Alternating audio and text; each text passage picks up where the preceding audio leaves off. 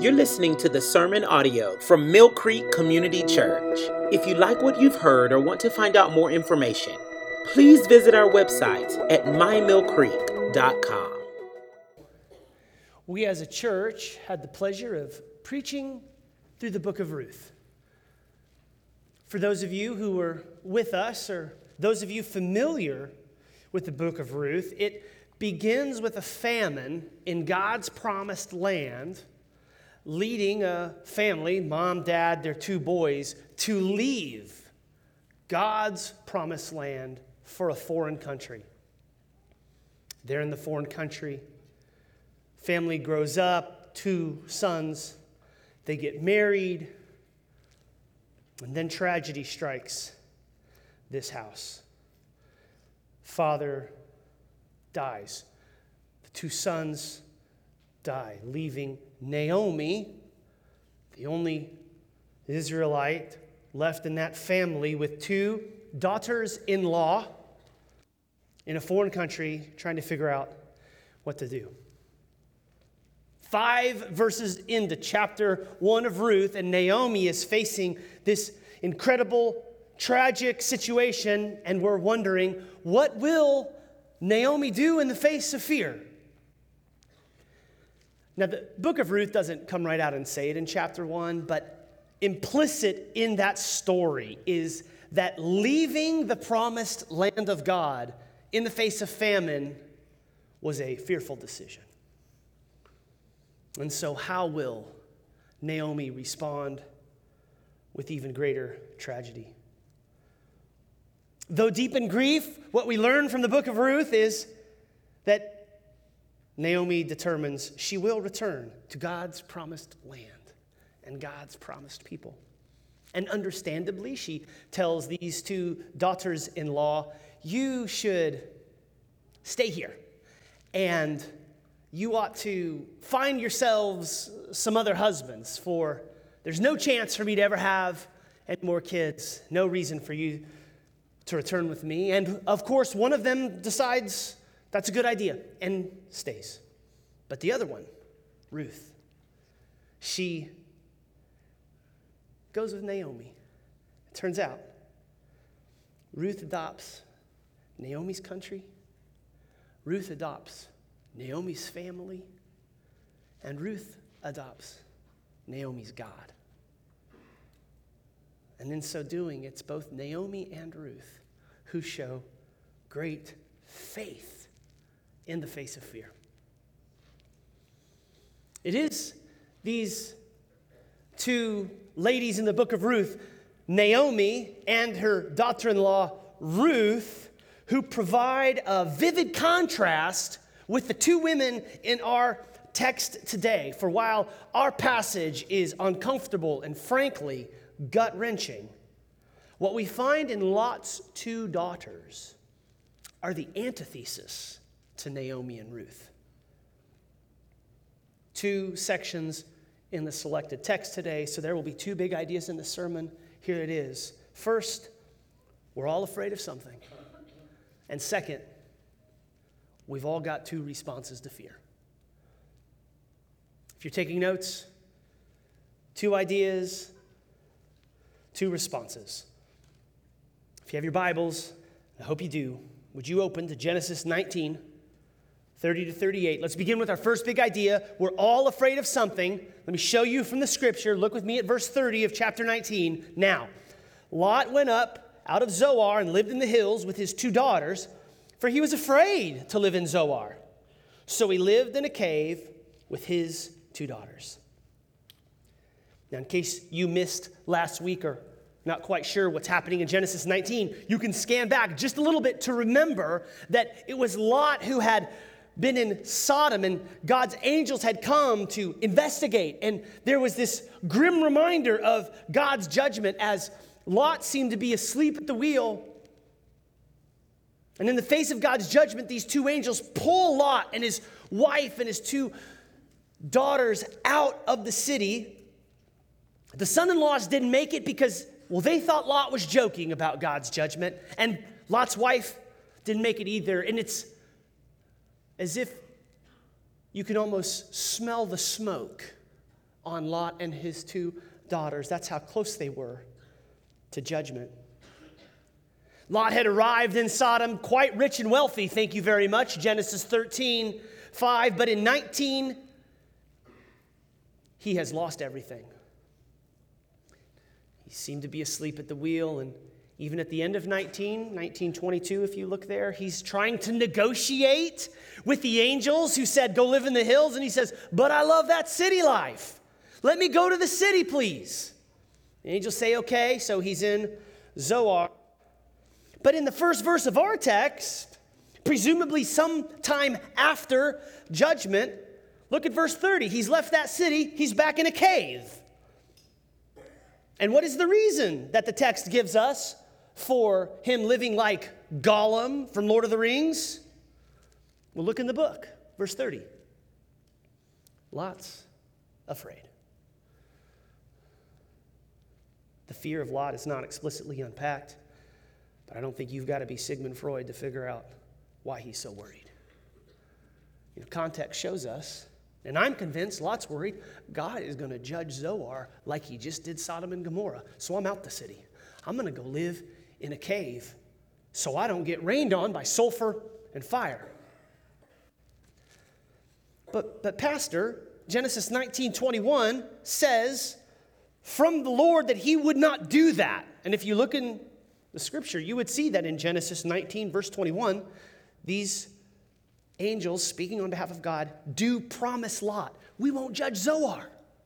Well, so why is he so afraid? Well, here's the thing with Lot. All in Genesis 19, he seems to be asleep, and he's not really believing the Lord. So much so that, like we said, the angels had to grab Lot by the hand and get him out the city. And he's lingering, and he's negotiating, and so I'm not surprised at all that Lot's struggling to believe in the promises of God.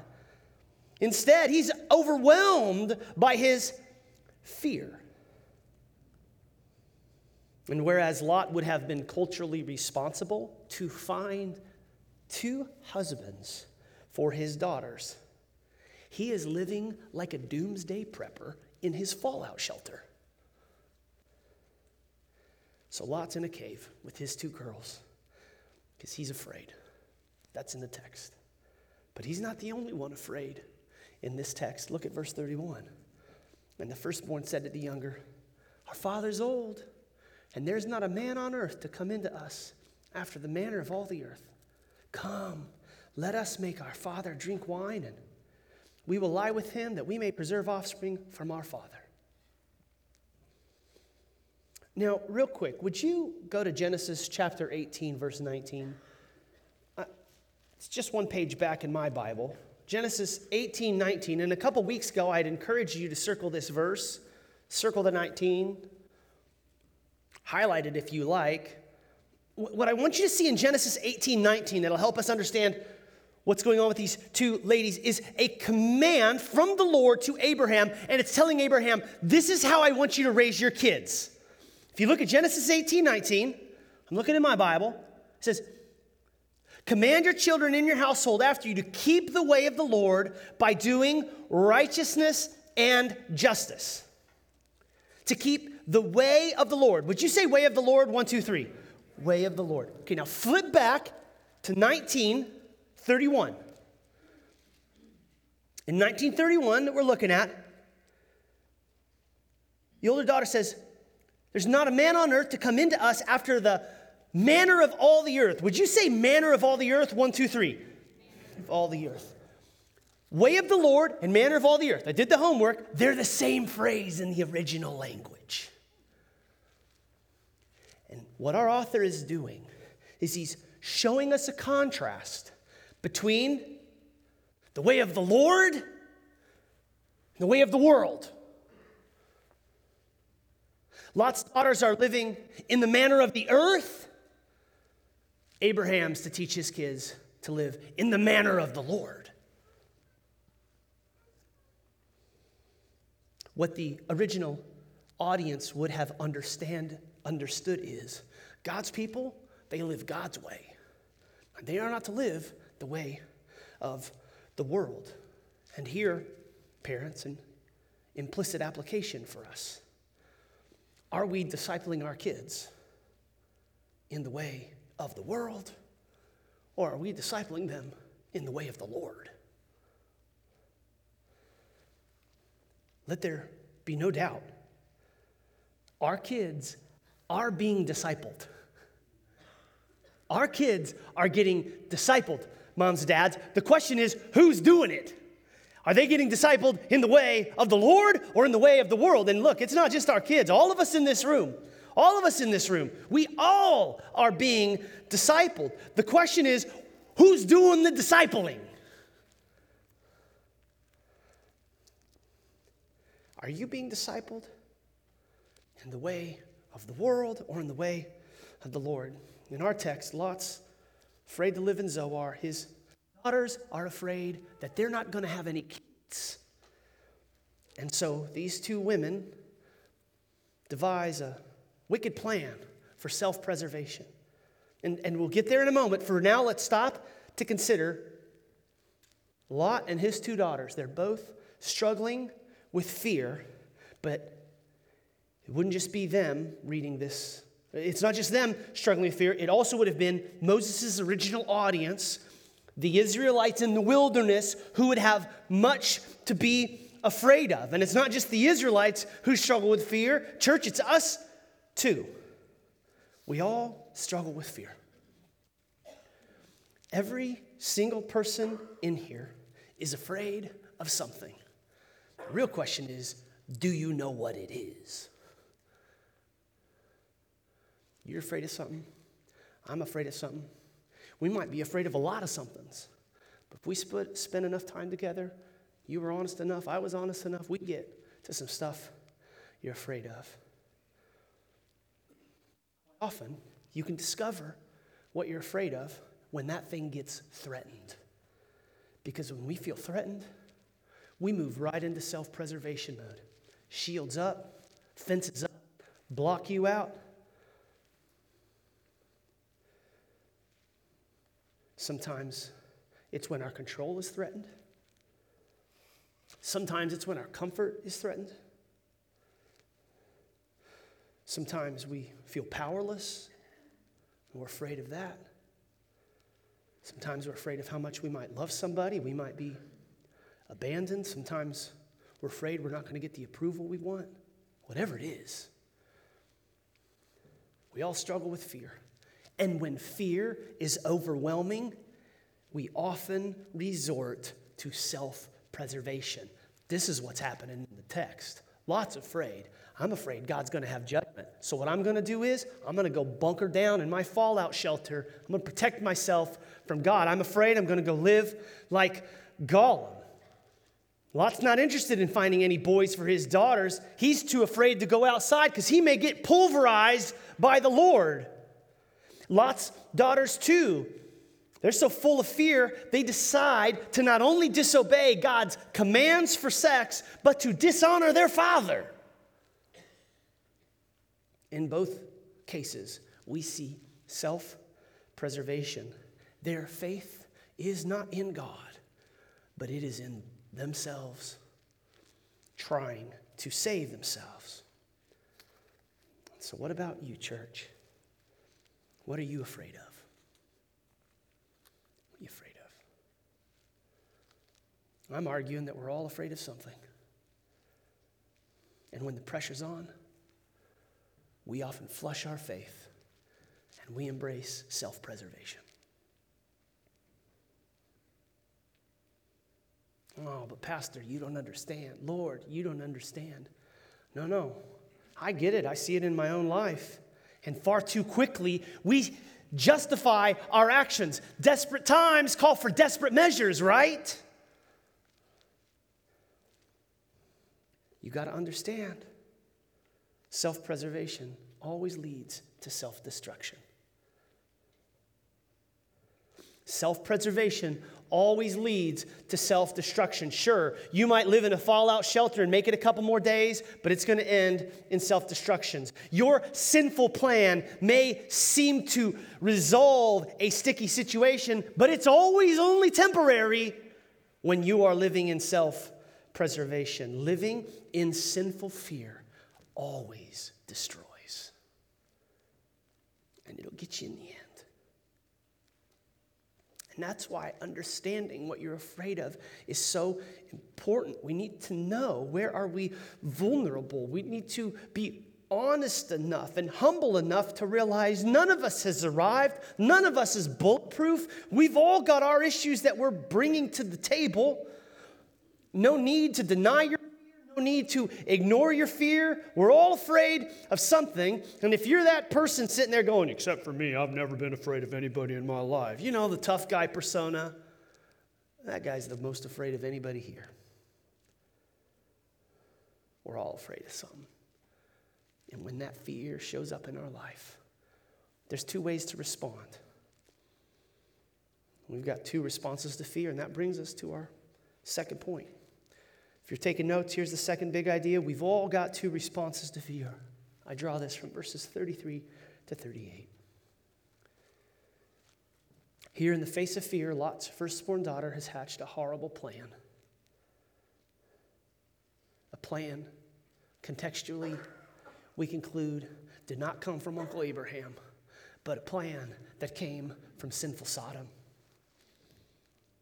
Undoubtedly, the sin of incest with a dad has nothing to do with how God's people are to live. It has everything to do with the way of the world. From the text, verse 33. So they made their father drink wine that night, and the firstborn went in and lay with her father.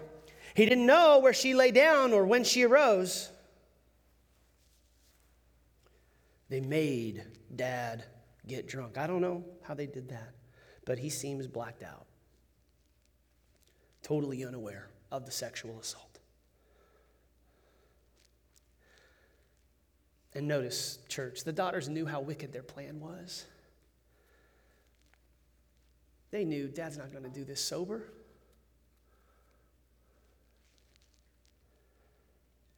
But as awful as verse 33 is, it only gets worse. 34, the next day, the firstborn said to the younger, behold, I lay last night with my father.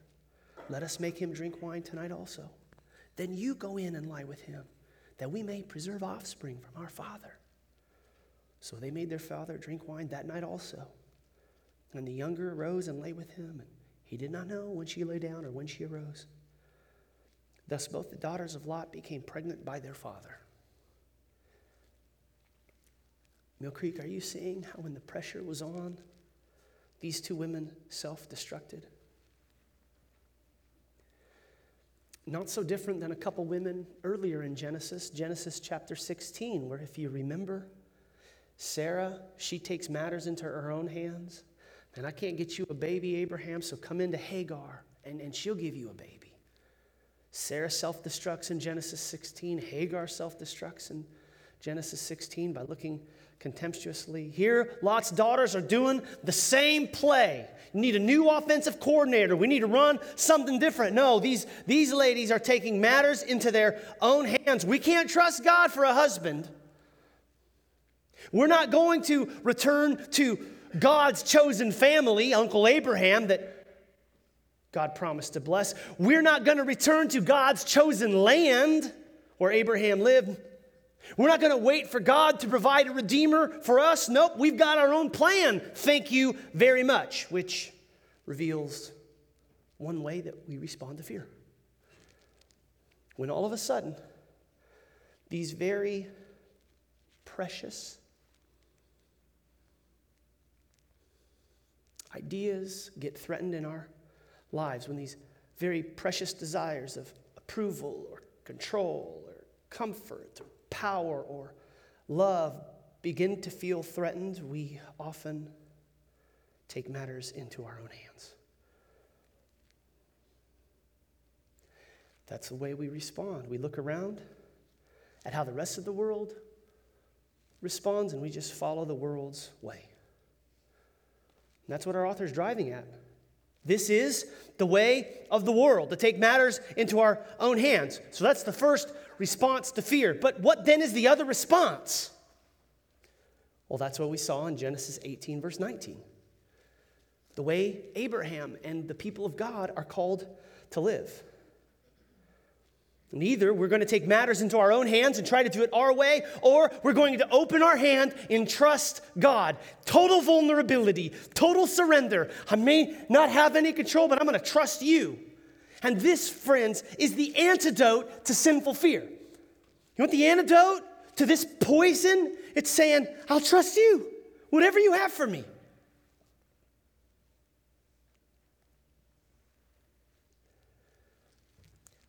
If Lot would have trusted in the promises of God, if his daughters would have trusted in the promises of God, how different would this story have been? Might have had a beautiful ending like the book of Ruth. But instead, they chose the path of self-preservation, and self-preservation always leads to self-destruction. And that's this whole sermon in a sentence. And if you wondered what self-preservation is going to produce, self-preservation always leads to self-destruction.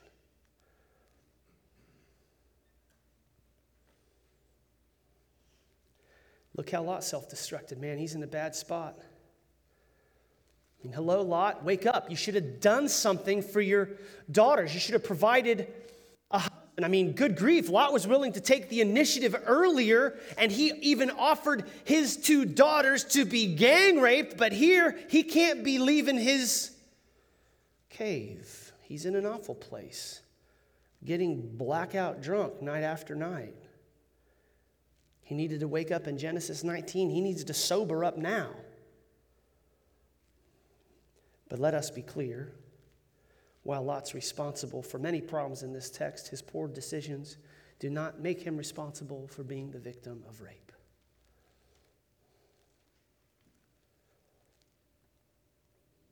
Here, though, we arrive at our second question for application. Church, how are you responding to fear? How are you responding to fear? We've got a negative example in the text. And then the Israelites, they would have been faced with this question. How will they respond to fear? Will they go the way of the world, the way of the Canaanites in the Promised Land, or will they respond in faith to God? Would the Israelites take matters into their own hands, or would they find solution by opening their hands to God's will? For us then, if you're here, and as you're listening to this sermon preached, and as the Holy Spirit does what the Holy Spirit always does, John 16:8 convicts us of sin. There may be some of you in here who go, all right, Pastor, before the Lord, my conscience is clean. I really am. I really am trying to trust the Lord. And I know I've got fear issues, but I'm open-handed. Amen. Amen. Keep trusting the Lord. Keep taking those areas that feel so fearful and bringing them to Him.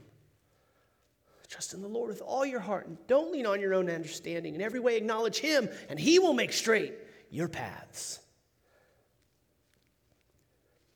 But if you're responding to fear by living in the way of the world, if like Lot and his daughters, you're guilty of sinful self-preservation, if the Spirit even right now is bringing to mind a way in which you have decided to take control of a sinful situation to try to extort what you want, you need to repent. Look, if we're talking about what you're afraid of, and the promises of God are nowhere on your radar, if you've not connected the dots between, man, I'm really afraid of this thing, and God, you need to repent.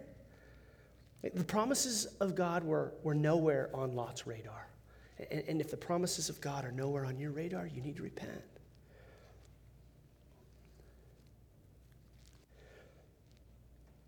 But church, we need to sidebar for a minute with the gruesome and horrible sins of sexual assault and incest we see in this text, and we need to just take a moment to acknowledge the painful reality that sins like this have on us today.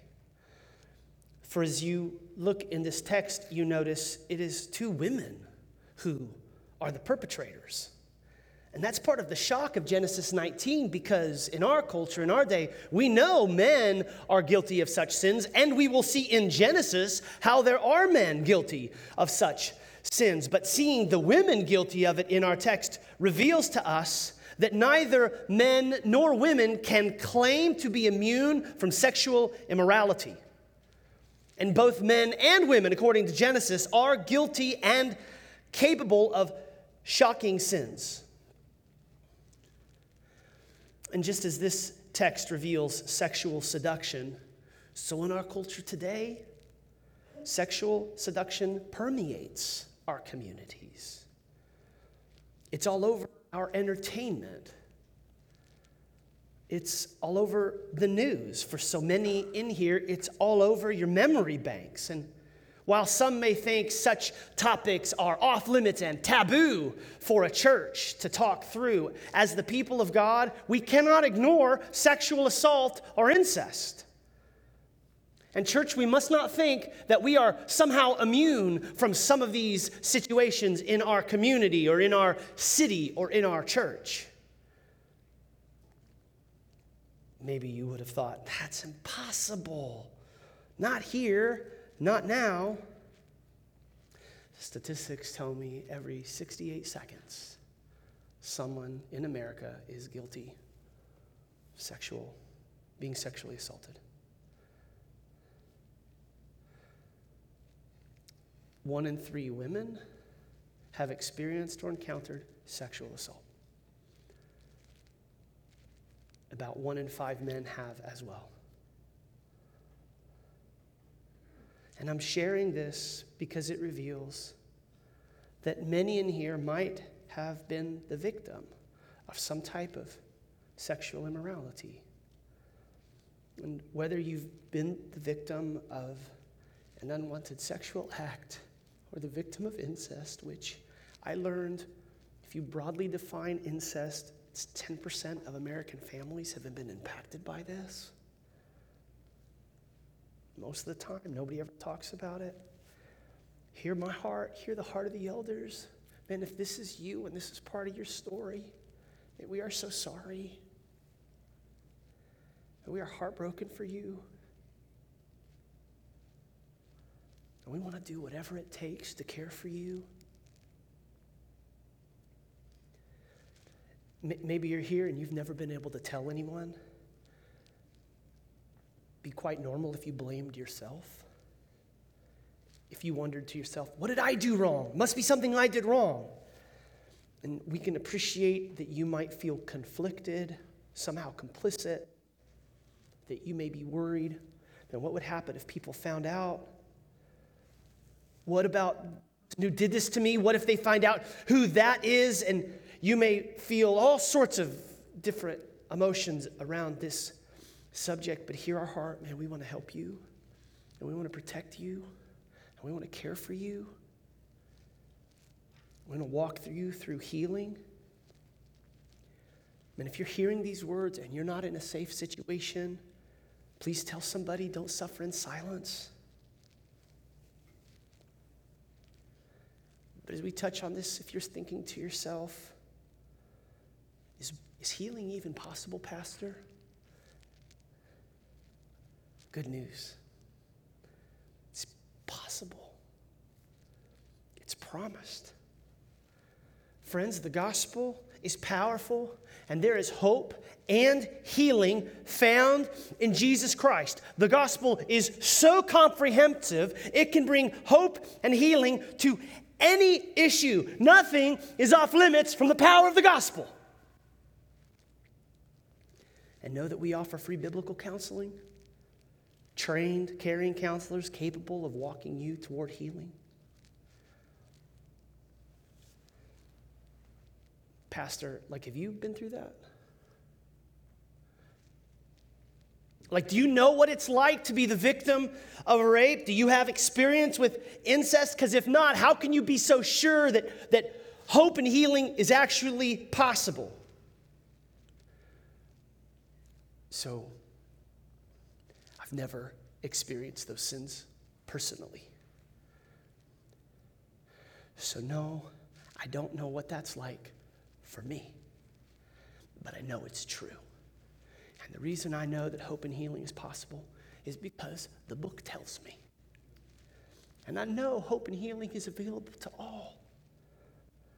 But specifically for those who've struggled with being sexually assaulted or the victim of incest or any other gross sinful areas, I know hope and healing is possible. And even if your experience says not a chance, experience isn't our authority. The Word of God is our authority, and there is hope. In fact, I want to show you as we finish up our sermon here where hope is found, because you might be thinking to yourself, my backstory is too awful.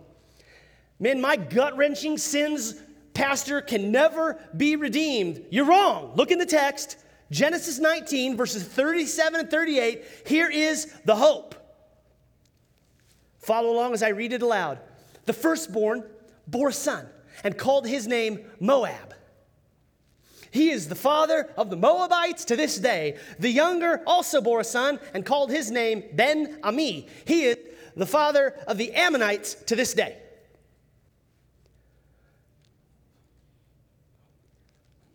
Grace on you if you think to yourself, that is the weirdest hopeful verse I've ever heard you read. Here's the hope. First, notice that in the context, Sodom and Gomorrah has just been destroyed because of their gross sexual perversions. And here in this text, we still have gross sexual perversions, but we don't see Sodom and Gomorrah's destruction happening to Lot's daughters. Do you notice that? God lets them live, despite all these awful sins. Well, it's because they were in a cave, in a fallout shelter. That's why God couldn't get them with raining sulfur. Oh, you don't think God's got other ways to get them? You think that's his only little source of destruction? Wrong. Here's hope. First is this: mercy to these two daughters. Mercy in even allowing conception to happen. Man, children are from the Lord. This is a gift, and the Lord is being merciful to these two daughters despite their egregious sin. That's the first place of hope. Man, they messed up real bad, and God had forbearance. He had forbearance on them. But that's not the only way. Later on in Deuteronomy 2, as the Israelites are getting ready to go into the promised land, there are two people groups that the Lord says, don't mess with them. Would you like to guess, whereas the Israelites were to mess with a lot of people groups and a lot of Canaanites, guess what two people groups in Deuteronomy 2, 16 to 19, the Israelites were not to mess with? Don't touch the Moabites and don't touch the Ammonites. Hundreds of years later, up to 600 years later, and here's the Lord still honoring that Lot was part of the covenant family of God. Albeit an extended relationship to Abraham, God in Deuteronomy 2, still honoring his covenant to Abraham. God has mercy. God's still protecting them 600 years later, but that's not even the best one. I did homework, tried to find the most famous Ammonite in all the Bible. I struck out. I didn't find one. But there is a famous Moabite in the Bible. Can you think of the most famous Moabite in the Bible? Who comes from this awful, sordid, gut-wrenching story of incest? It's Ruth. It's Ruth. A Moabite who in the face of great tragedy commits herself to the Lord. Despite the fear she must have had in leaving her home country, she follows Naomi back to the promised land of Israel. Ruth, she demonstrates great confidence in God's providence. Ruth, instead of seeking self-preservation, she opens her hands to God and says, I am going to trust you. Ruth, she finds a spiritual home and a physical home. And in contrast, Ruth, to the eldest daughter in our text, we find Ruth not seducing a man to try to have a baby, but faithfully working, providing for her mother-in-law until, in God's providence, a kinsman redeemer finds Ruth, says, I'm going to marry that lady. And he does. Boaz. He marries Ruth. Boaz is part of the people of God. And the Moabite brought in. And do you know who Ruth's grandson was? None other than King David, the most important king in the history of Israel, thank you very much, when he said to himself, I love my grandma. That was a Moabite. And do you remember who comes from King David down the lineage? Jesus. So that at a family reunion someday in heaven, when Jesus wants to know who his great, however many greats grandma is, it's a Moabite who traces her story of origin back to incest. Here's the gospel connection I want you to see. Here's the hope. Despite our fears and tendency to sinfully respond with self-preservation, and despite all the ways others may have sinfully impacted us, there is no sin so great, no backstory so awful, there is no sexual sin so shameful that God cannot redeem. Church, you cannot out-sin the cross. Look at Jesus Christ. Not only born in the lineage of a Moabite woman named Ruth, but the one who perfectly believed God's promises and trusted God. Whereas Lot sinfully was afraid in the face of God's judgment and wrath, Jesus on the cross looked directly down the barrel of God's judgment, and he took it. The raining fire and sulfur that you and I deserved, Jesus Christ received it, so that in Jesus we don't have to sinfully respond to God in fear and try to live in a cave as a fallout shelter. Do you believe in Christ? He would save you from judgment today. If you are here and you are struggling with the shame of sexual sin, if you're struggling with the sin of sexual assault or incest, look at Jesus. He went to the cross and he took the shame so you don't have to. You don't have to bear it any longer. You don't have to walk around as if shame has to define you. There is, therefore, now no condemnation for those who are in Christ Jesus. If you're here and in Christ Jesus, you can release your shame and leave it at the cross. Believe the gospel. Don't live in self-preservation mode. It will lead to self-destruction. For God can redeem all of us. He has provided a greater kinsman redeemer than Boaz. That's what Lot's daughters needed, a man like Boaz. That's what Ruth received. For us today, we have access to the true and greater one, Jesus. Look to Jesus. He's the redeemer you need. He's the redeemer you can trust. If you're here and you don't know Jesus, you're here, you're just checking this thing out. Know this. You're afraid of something. And you're going to respond to your fear in some way. Our heart for you is that you would look to Jesus and you would trust him as the antidote for sinful fear. Will you pray with me, please?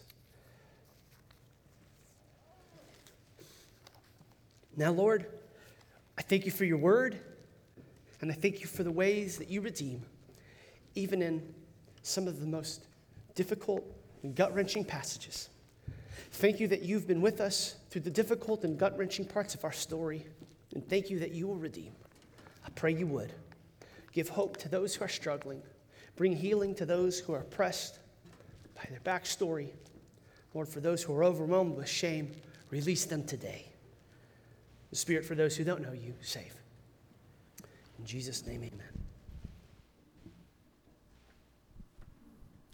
Let's stand together.